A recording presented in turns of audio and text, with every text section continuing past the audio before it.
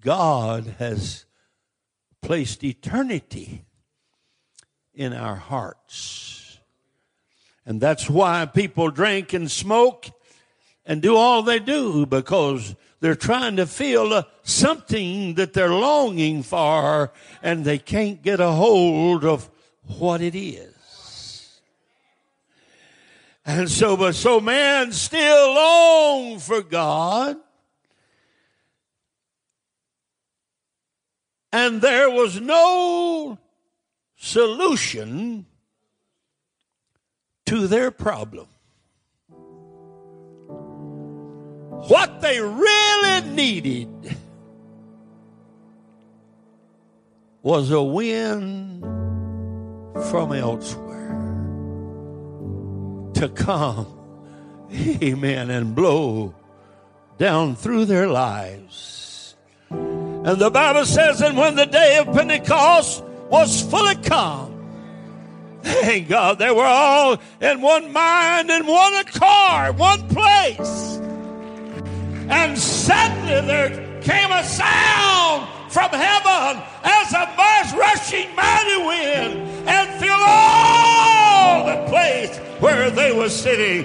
And cloven tongues like as of fire set upon each of them. Praise God.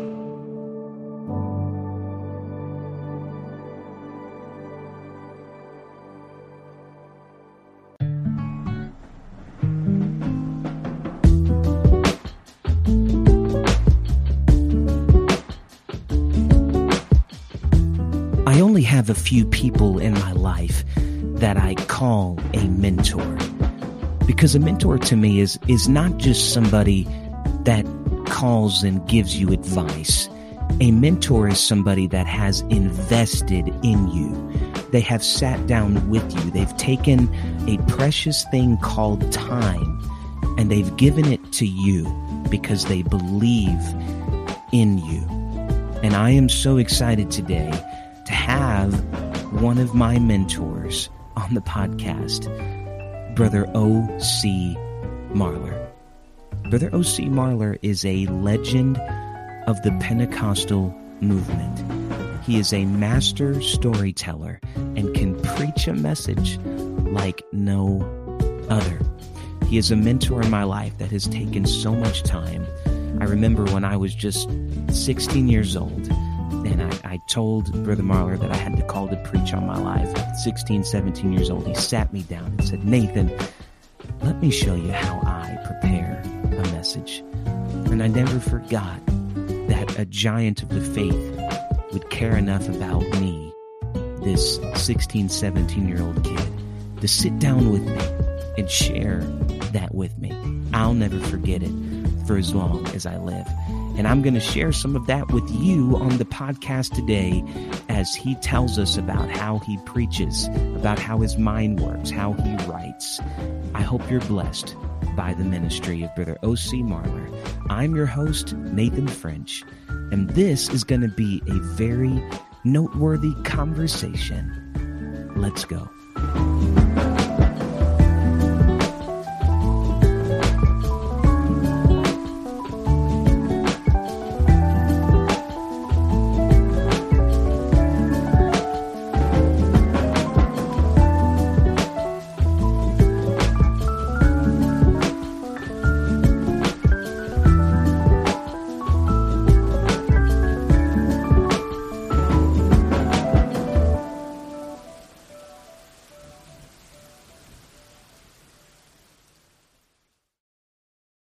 Hello.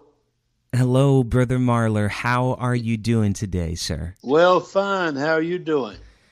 Oh, I am doing wonderful, Brother Marler. I'm so honored and privileged to have you on the podcast today. Thank you for taking time to do this. Yes, sir. We're just glad to be of any service I can be. Brother Marler, for the listeners that are listening, I want them to know I do not remember a time in my memory bank where there was not a Brother Marler in my life. That's how, what a big part of my life that you have been. And of course, I know we just lost Sister Marlar, and Yes. you and Sister Marlar are Yes. heroes of ours, and I am so honored and privileged to get to just be a little small part of your life. Well, I'm honored that you feel that way, and I want you to know that Joan loved you. She loved you very, very much. Man, I loved her. Yeah. Yes. Wow. Well, Brother Marlar, I've been looking forward to this conversation, and I'm so thankful that it worked out. For our listeners that might not know you, would you tell us a little bit about yourself? Let's go back, and you can take your time and kind of start from the beginning of where did this journey start for you? Where are you from? And how old are you right now? And then go back and kind of take us back a little while. Well, I'm 173 years old. Some days, and Right. but anyway, yeah, I'm 85. 85. And I'm from Louisiana. When I went in the service in the Navy, they thought they wanted to look at my feet. They said that they thought everybody from Louisiana was web-footed. Right. But I don't even eat crawfish, so it's not that way. But yeah, I'm from Louisiana and got started there. I actually started preaching from Elder Brother Mangan's church. Wow. G.A. Mangan. And of course, I was raised out in a little church out about 23 miles called Camp 8. Okay. The reason it was called Camp 8 was because it was built. They had 8 logging camps in the state, and we were they named it after the 8th logging camp. And then, of course, the logging camp went out of business and left us holding the bag with a Right. with the name for Wow. the church. You know. Wow. So that's where it all started for you there in Louisiana. Can you tell us a little bit about, I know you mentioned that you started preaching at Elder Mangan's church at I know which is now the Pentecostals of Alexandria. I don't know what it was called at the time of its origins. First Pentecostal church. Okay. And I would love to kind of hear this story, Brother Marlar, and I'm excited to hear it.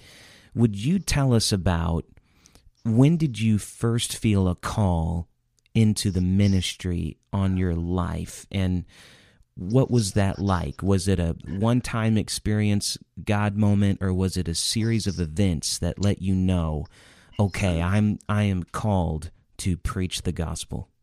Well, first of all, let me say that it was a one-time experience, but I don't think everyone has to have that. I had to have it. I could not I don't think I could have ever preached not knowing for sure. And but I think some folks do get a call different. But I just said, Lord, I was driving a truck from French Unique Cleaners, a big truck that was carrying cleaners to Fort Polk, the Army camp at Leesville. And I was driving that big truck, and so I stopped. I said, now, Lord, the next time I go to sleep. Now, you got to understand, I wasn't even sleepy, wasn't planning to. I wasn't planning to go to sleep. Wow. And I said, Lord, the next time I go to sleep, I want you to let me dream of preaching, that I am actually preaching. And wow.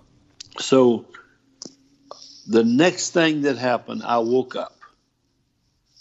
And I was so excited. I dreamed I was preaching and preaching to a crowd. And it was the same thing that happened to me when I received the baptism of the Holy Ghost.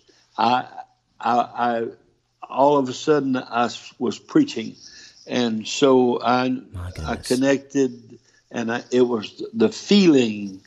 The feeling was there, and so that's been my entire life from that point to now. Wow. Well, Brother Marler, you are one of my all-time favorite preachers, and you do it so amazingly. You have a way of taking an everyday story, everyday life, and you can say it so masterfully.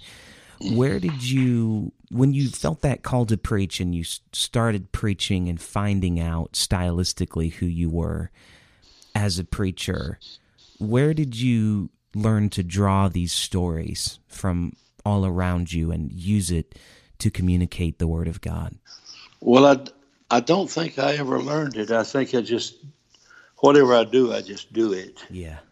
I never purposely said, but now I do have to say that later on, I don't know where it was, people realizing the effect that stories had on people, are what are, also,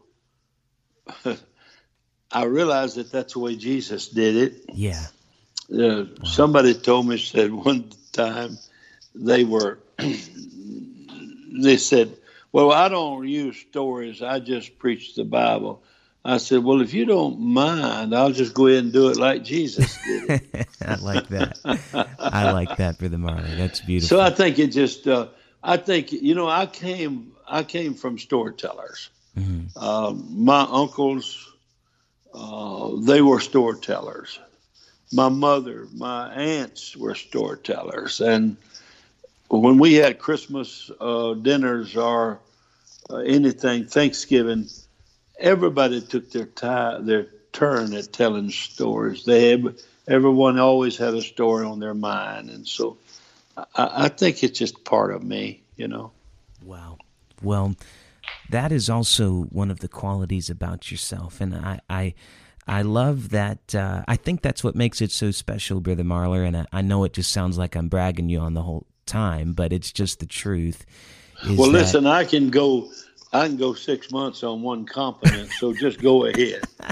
Well, I'm just going to take my liberty then. Man, I'll tell you, you do it so well because it's just who you are. And on this podcast, we've talked a lot about just being authentic and real to yourself, and that is exactly what you do every time you approach the pulpit. Now, how old were you when that happened, when you experienced that moment, the dream of preaching, and you knew? Well, I believe, let's see, about 23. 23, okay, and now you're 85. I'm 85. I've been preaching 63 years. Oh, however that figures out. Wow. Okay, so 23, now 85, and maybe you could help some ministers that are listening right now, or maybe somebody that is listening and they feel a call to this, they feel a call to minister. What are some challenges that you have faced in ministry, and how did you overcome them over the last 63 years? Well, I don't know, unless you are an egomaniac or something. It's, you don't feel worthy, or I don't know, you don't feel like you have it. Right. And, but you know that that's what you're supposed to do. And so I just had to finally come. I'll give you a little illustration of it. Yeah, go ahead. When I started preaching, I hadn't been preaching but a little while, and at Tioga, at the camp meeting in Louisiana, every evening they would have a youth part of the service, and they would ask one person to preach the youth service, and they asked me to preach. Well, I got there, and A.T. Morgan was there. He was the general superintendent. Okay. George Glass, which was the greatest speaker that I've ever heard in my life. Wow. And Brother C.G. Weeks was there, the superintendent, and everyone in Pentecost seemed like that was anyone in name was there. Yeah. And so I had to come to it, to be or not to be. Yeah. And I said to myself, all right, they didn't ask them to preach, they asked me to preach. And maybe I used an old saying that everybody uses. I said, well, they put on their pants one leg at a time, just like I do. Right. Yes. And so Yes, I've sir. got to get out of this right now. And when I got up to the pulpit, well, I was able, that carried me, that resolve carried me through. Wow. And I've only been intimidated one time by a preacher. And he didn't try to intimidate me. It wasn't, it's just something that happened. Yeah. But from that time on, I said, okay, I'm going to be whatever. Now, God didn't make a mistake here. And so I don't feel like I'm anyone. I don't feel like I got anything great to say. But Right. whatever I got to say, I'm going to say it with confidence. Man, that's so beautiful. Thank you. Now, you're an incredible preacher, incredible storyteller, and an incredible author. You've written many books, and I know for the listeners, Brother O.C. Marler and my father, Talmadge French, are the best of friends, the closest of friends, and so Family. they have the Marlers are family to the French family, Yes, and so. yes. And one of the things that you and my father have in common is you love books, you love to write, and you love to tell stories. And you've written so many incredible books like Doctrine Does Matter, but you've also written Westerns and things of that nature, which are so entertaining, so good. Could you tell us a little bit about just your passion for writing and how all that began? Well, I can't remember not wanting to write. I tell you, it kind of probably goes back to the bookmobile. The school had a bookmobile. That's for someone may not know what that is. That's books on wheels that they would come to the school about once or twice a month, I guess it was.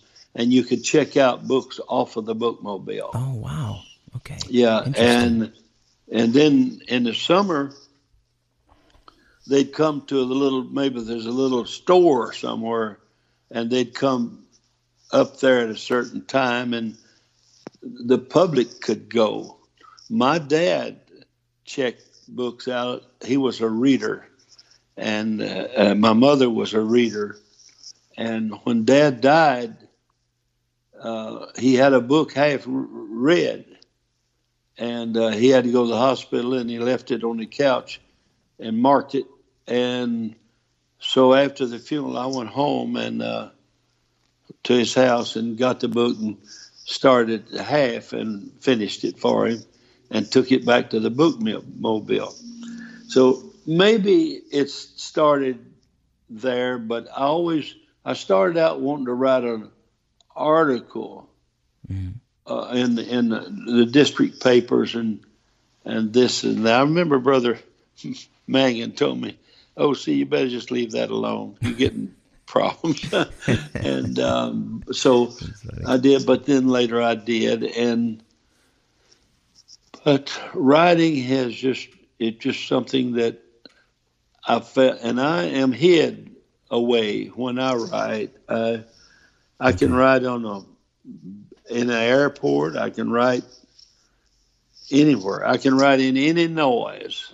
It don't make any difference because I get so lost in the story that it's just part of me, you know. Wow, that's amazing.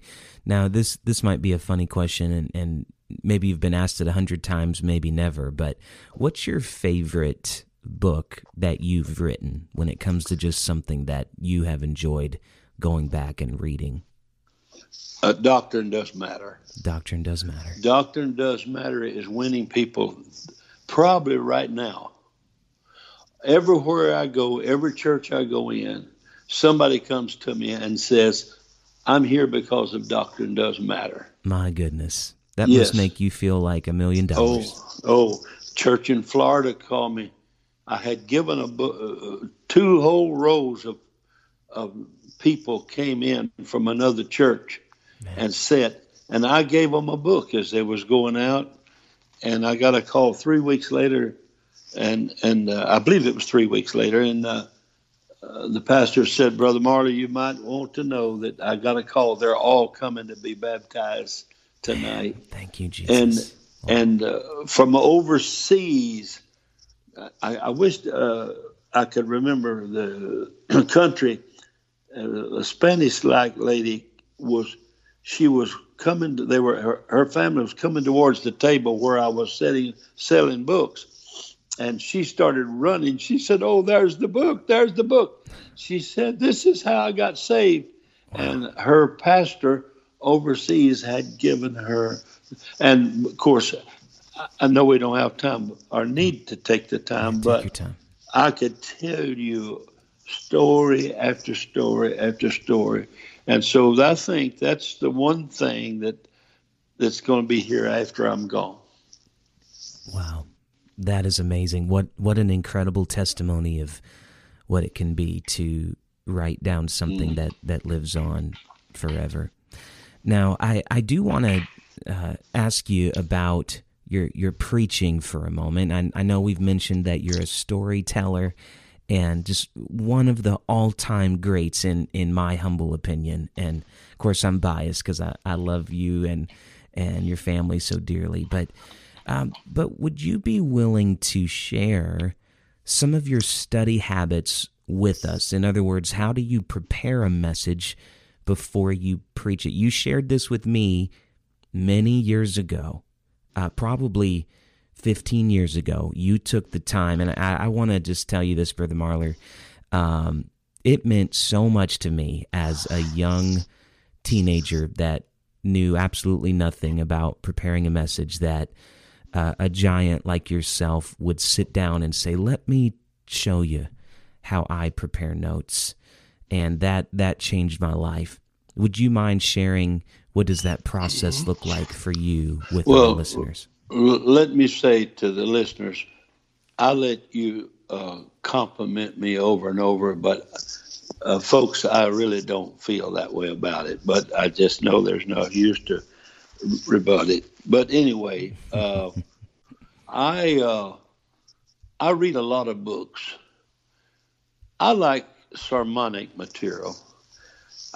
Preachers, I love preachers, and I think about maybe an old English preacher. He doesn't have to believe what I believe for me to get something from him. And I think about in the 1800s, this old preacher gets up in the morning and before daylight, and he's sitting by a fire and he's preparing his sermon. And it gets in print. Well, I like to know what he thought and what he said. Right. And I take a book and I underline and I write in my books. My books are not to save for posterity. I hope that they're used up and scribbled all over by the time I'm gone, and nobody wants them if they don't want that. Wow. But anyway, then it seems the last few years I get more sermons right out of the Bible. The Bible is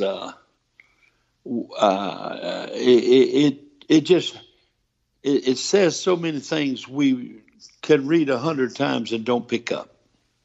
Yes. And I think God sometimes just wants to show us that. It's like they used to put on 3D glasses so it would show everything up in more live color. Well, I think that if we read the Bible in 3D, there's a lot to be said there. Then I take I write my notes down, and then somehow or another the illustrations fill in there's blank spaces, whether we have a blank space there or not. There should be. Wow. And we make this statement of facts, and then to make it, to shore it up, and to make it come out. Right. We use that illustration put there and bring out that station of fact. You should never, I don't think anybody should ever use over 2 to 3 illustrations and to take care of bridging a gap, Okay. Go ahead. Wow. Maybe that's might help what you're thinking. I don't know. That's oh yeah, absolutely. What a great way to put it. I love your words about reading the Bible in 3D. I love that. Now, when you sit down with your paper, do you write out your notes, or do you just write bullet points? Is it just something to remind you, or do you write it all down? I don't write any more than what it takes for me to remember. Okay. And if one word will do it, that's better. If it has to be a sentence, but the more I write, the less I'm going to be able to deliver it with the feeling of it flowing. Right. Flowing. Right. If I have to read, if I wanted somebody to read a sermon, I'd just type it up and hand it to them. Right. But I want to deliver it. I want God. God has to get in there. Yeah. And if He doesn't get in there and anoint, then I know one person that can read a sermon and do good, but only one. Wow. Yeah. Now, you preached a message years ago, and then the lilies, and that's just one example of just how you can take a simple statement from Scripture and just build on it and build on it. Uh-huh. Now, Brother Marler, I've asked this question to almost every minister I've had on the podcast since 2019, and that question is this. At NAYC in 2019, which I know that they just had to cancel NAYC 21, but Brother Jack Cunningham preached about being apostolic to the core, and in other words, what it was going to take for this generation to be apostolic during these last days. In your opinion, coming from such a well-respected elder like yourself, what does this Generation Z, millennials, the younger generation, need to do to make sure we remain apostolic to the core until Jesus comes back? Well, they need to quit listening to anyone that is trying to make us less in doctrine, in standards, and they need to be Pentecostal first. If you get to the place to where you don't think the anointing is everything, right? And to just do you just simply don't want to. I'm thinking so many things here. It's all coming together on me. This is good. But I'll tell you what. Don't worry about an office. Yeah. People are getting so office conscious. If you're asked to serve, that's fine. That's good. It's an honorable thing. But it's not something you seek after and go, because when you start seeking after it, you lose a little bit. I better not preach this here because they somebody might not vote. You're a preacher. God has called you. Yes. And throw everything to the wind except, and then, the scripture tells us that he'll make room. A gift will make room for you. But it might not be that you'll ever be an officer. That's a secondary thing. Wow. And also don't worry about trying to be super spiritual and hoping that people can see that you're something super. Right. No, you've got to remain a vessel that God has called and that God has used.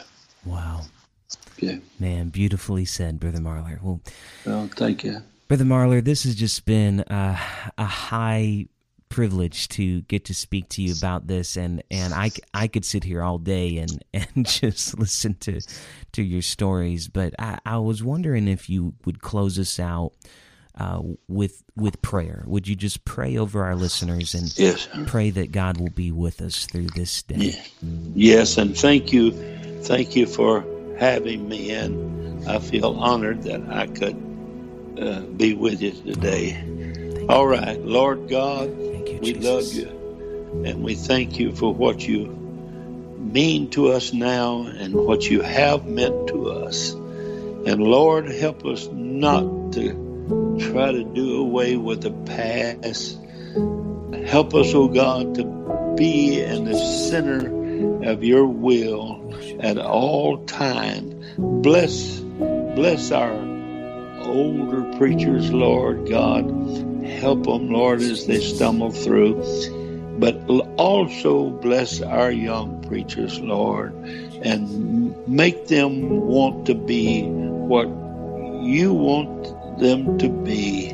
God, help us to present a church that's as near as we can help, without spot or blemish or wrinkle. Let the Holy Ghost, let the Holy Spirit of God constantly be with us, and we'll give you the praise and the honor and the glory. In Jesus' name, amen. In Jesus' name. Brother Marler, I love you so much. You, thank you. And we're family. If you need anything at all, anything we can do, that the French family is always just a phone call away. Well, whenever we've had so much problems lately, and we lost John, your family came and stayed several days and offered to come back, and they stood right there with us in every way. We love all of y'all, and we believe in you, and we just trust y'all to always be right and do right. And so thank you for asking me. Thank Thank you, Brother Marlar. I love you. I hope you have an incredible rest of your day, and I look forward to talking to you again real soon. Thank you a lot. Okay. God bless.